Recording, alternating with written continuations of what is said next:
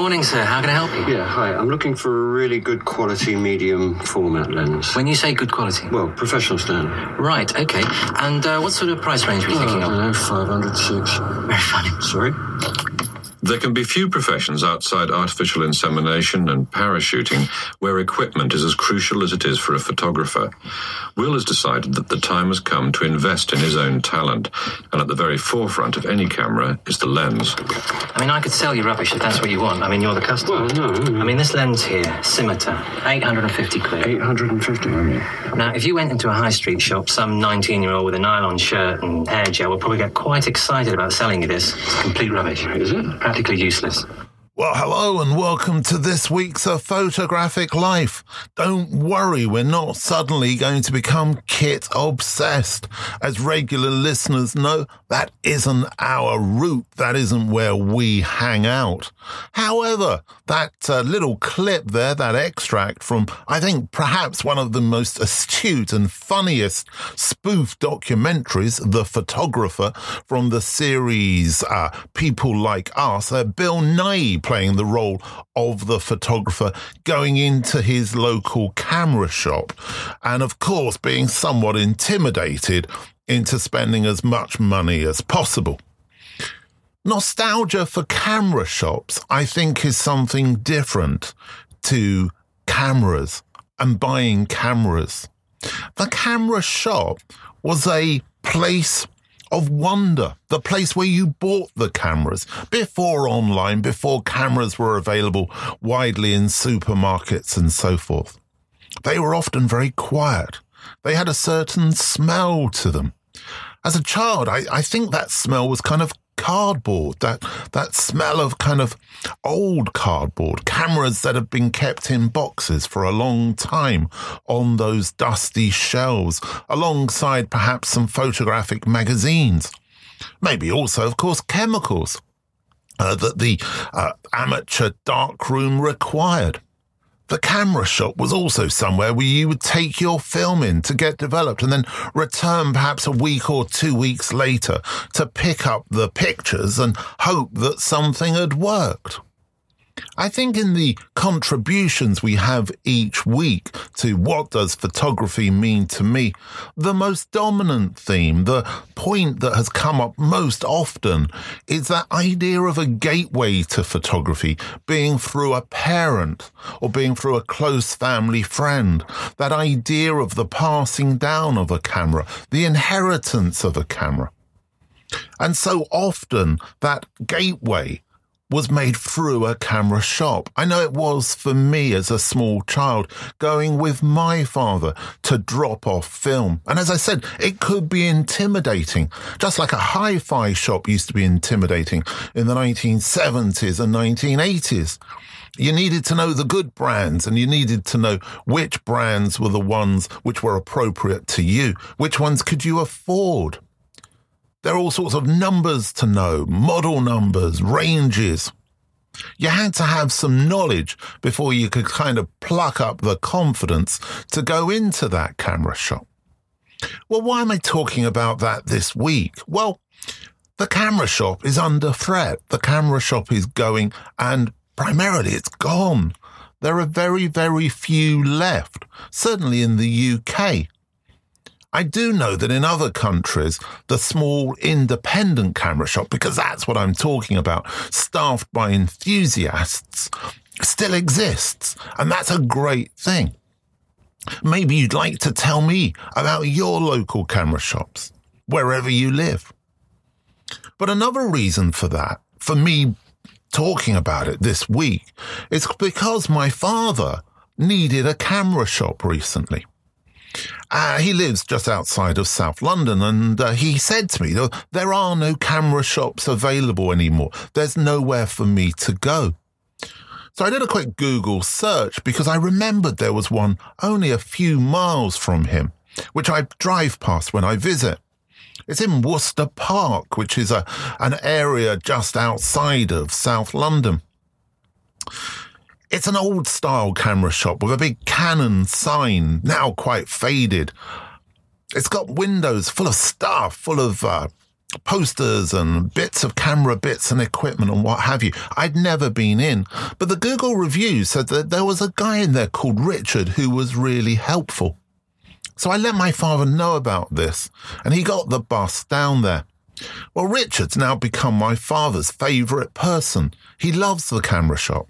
He still shoots analog on his old Olympus cameras. A series of cameras that Olympus made, which are kind of stylized and retro. One's metal and one's in cream plastic. They're quite rare, I think. But he loves those cameras and he still uses them. But time has made it that it's a bit more difficult for him now to load the cameras. So he went down to that camera shop called Continental Cameras. If you live around the Worcester Park area, please use this camera shop. Drop in, say hello. So my father went in with his roll of film and his camera. Richard told him that the film was out of date, but he's more than happy to sell him a roll of film and load it for him, which he did. He said how much it was going to cost, and my father thought that wasn't enough, so he gave him more. A thanks for the service and to try and support this small independent shop. He took the photographs. He was going to a wedding. And then afterwards, he went back to see Richard and he asked Richard if he would be so kind as to unload the camera for him and give him another roll of film and send that film off to be printed. Richard did all of those things for him.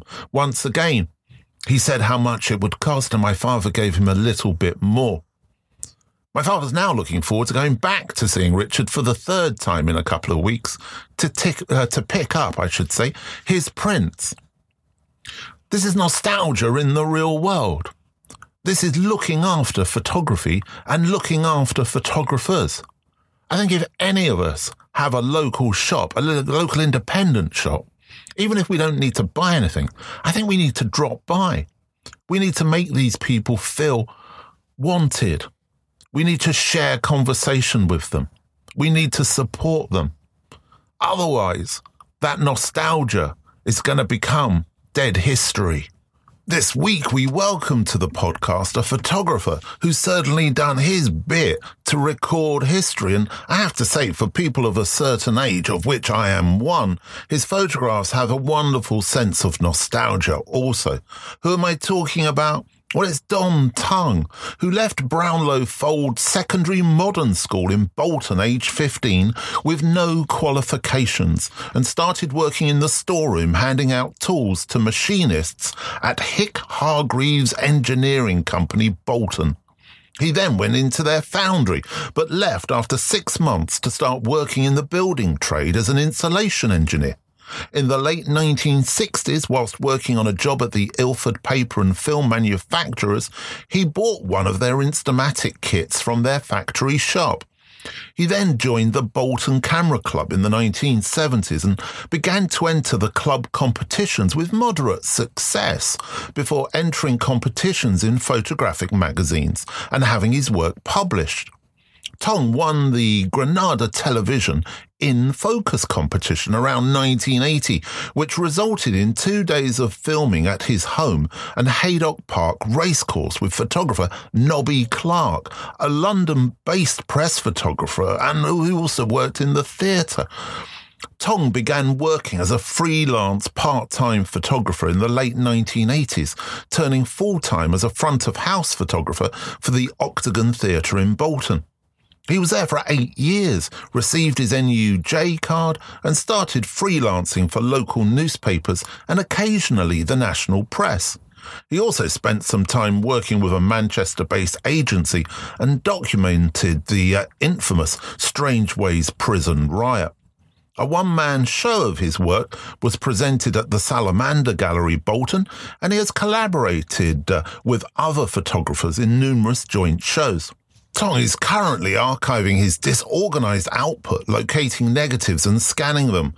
Cafe Royal Books have picked up on this, and they've published 3 books of Tonge's work from the 1970s. What does photography mean to me? Well, it's 2022. Been around a long time. I suppose I've come full circle in a way. Now being retired, having more time to do things I want to do and not having the pressure of having to do what I'm told. When a client says he wants a picture or a job doing by a certain time, they want this, that, and the other. And sometimes you can be under pressure for different reasons. Well, I ain't got that anymore, and I'm glad. I feel like an amateur again, like I was when I first started in the late 60s, early 70s. But only now I can comfortably go back looking at my archive, create some photo books. I've done 3 or 4 self-published, which I would have never had time to do if I'd been working. And quite enjoying it. It's what I'm finding now that my archive, I've got a Nikon Cool Scan, brilliant neg scanner, and I'm scanning negs in now. I've been doing it for the last 2 or 3 years, actually, seriously. And running them through Photoshop and Lightroom, I'm finding a lot of the underexposed negs and the overexposed negs, and I think we've all had them, you know. I can bring something out of a negative which I thought wasn't there. I would have never been able to do it in the dark room. But now you can move the levels across, and I'm quite enjoying that, bringing things out. And also, I've embraced social media.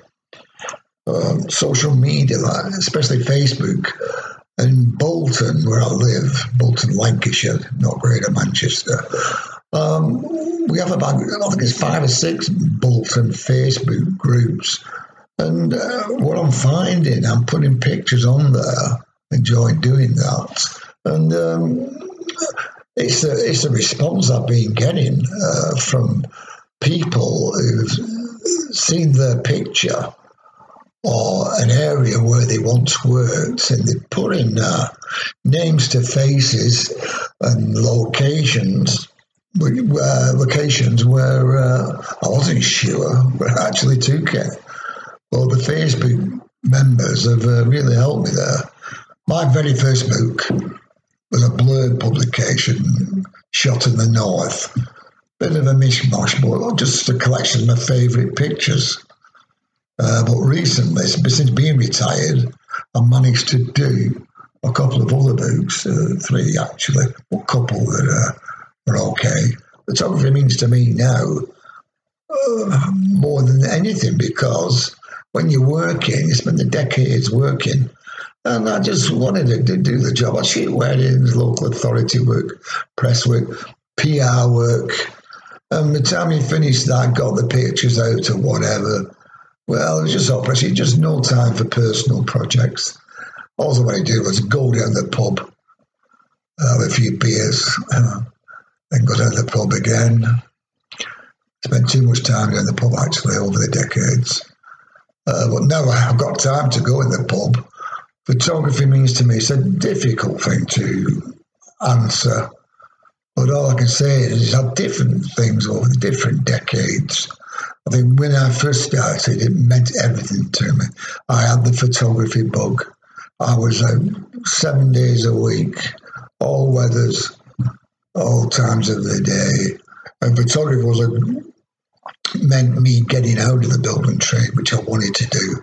So it was a key, a path, which I took away from a place I didn't want to be any longer. And I just want to keep going on and on and on and on and on. Thank you, Don, for your contribution this week. Filled with nostalgia, filled with stories. It seems to be a bit of a theme once again developing in this week's episode. As regular listeners know, themes are never set. They just kind of happen. Anyway, if you're interested in checking out Don's work, all the details are on the United Nations of Photography website, where this podcast is posted alongside, of course, all the other platforms you may be listening to this on or via. And his name is spelt Tonge. So pop him in Google, and I'm sure you'll be really impressed at the quality and the breadth of work. by a photographer that you may not necessarily be aware of. Whilst I was listening to Don's contribution there, I was thinking a little bit about what I was talking about at the beginning of this episode, that idea of supporting your local camera shop. And it just occurred to me, but perhaps what we should be doing is turning those camera shops into little centres, little communities of local photographers. Perhaps those camera shops need to be a little bit more ambitious in what they do and how they exist and why they exist. Perhaps they should also be selling photography books, maybe secondhand photography books. Maybe they could set up photographic libraries. Maybe they could put on talks by local photographers, book signings for the multitude of photo books that are coming out. If you're listening to this podcast and you do own a little independent camera shop, please get in touch with me through the website. If you know somebody locally, pop in and see them. Maybe get them to listen to this episode and get them thinking. Change has got to be good. It's what we need. Speaking of change and that idea of doing things, and I suppose in a way having to respond to situations, maybe in ways that we don't necessarily want to. I'm not sure how many of us really enjoy social media and how many of us feel that we just need to do it and it's part of our practice. You know, people seem to think that I love social media. I don't really love it, but I recognize its importance, so I get involved. Somebody the other day commented on Twitter that I use the word should quite a lot. I wasn't aware of that, but I thank them for that observation. But I think so often we should do things. It's not because I'm saying that you should do them. It's because a situation suggests that they should be done. An economic climate suggests that they should be done. Because we can't be too sensitive as photographers. We have to develop a thick skin, as I'm sure all of you know. Photography isn't a science filled with strict structures of engagement. We have to make it up as we're going along, and sometimes we get it wrong. Sometimes people say to us things which are not appropriate or are not informed, and we have to just take it on the chin and move on. Just a quick end to this episode to say that next week, Bill Shapiro and I will be continuing the conversation. Photo book part 2. We'll be looking at ideas about how the photo book is actually produced and put together. I know you're enjoying that conversation because you keep telling me you are. If you have any questions for us, then get them through to us and we'll try and answer them in the podcast. Also, just to let you know, we've set up on Substack, The Conversation. So that's going to be a newsletter curated by Bill and I that you can sign up for free. So if Substack is your thing or reading is your thing, then head over to Substack, UN of Photo, The Conversation. Anyway, it's been a busy week. Been lots of rain, actually. It's a little bit damp in the shed. I think I'm going to have to do some shed DIY over the coming week. That means power tools. I think I better take care. I'm sure you will.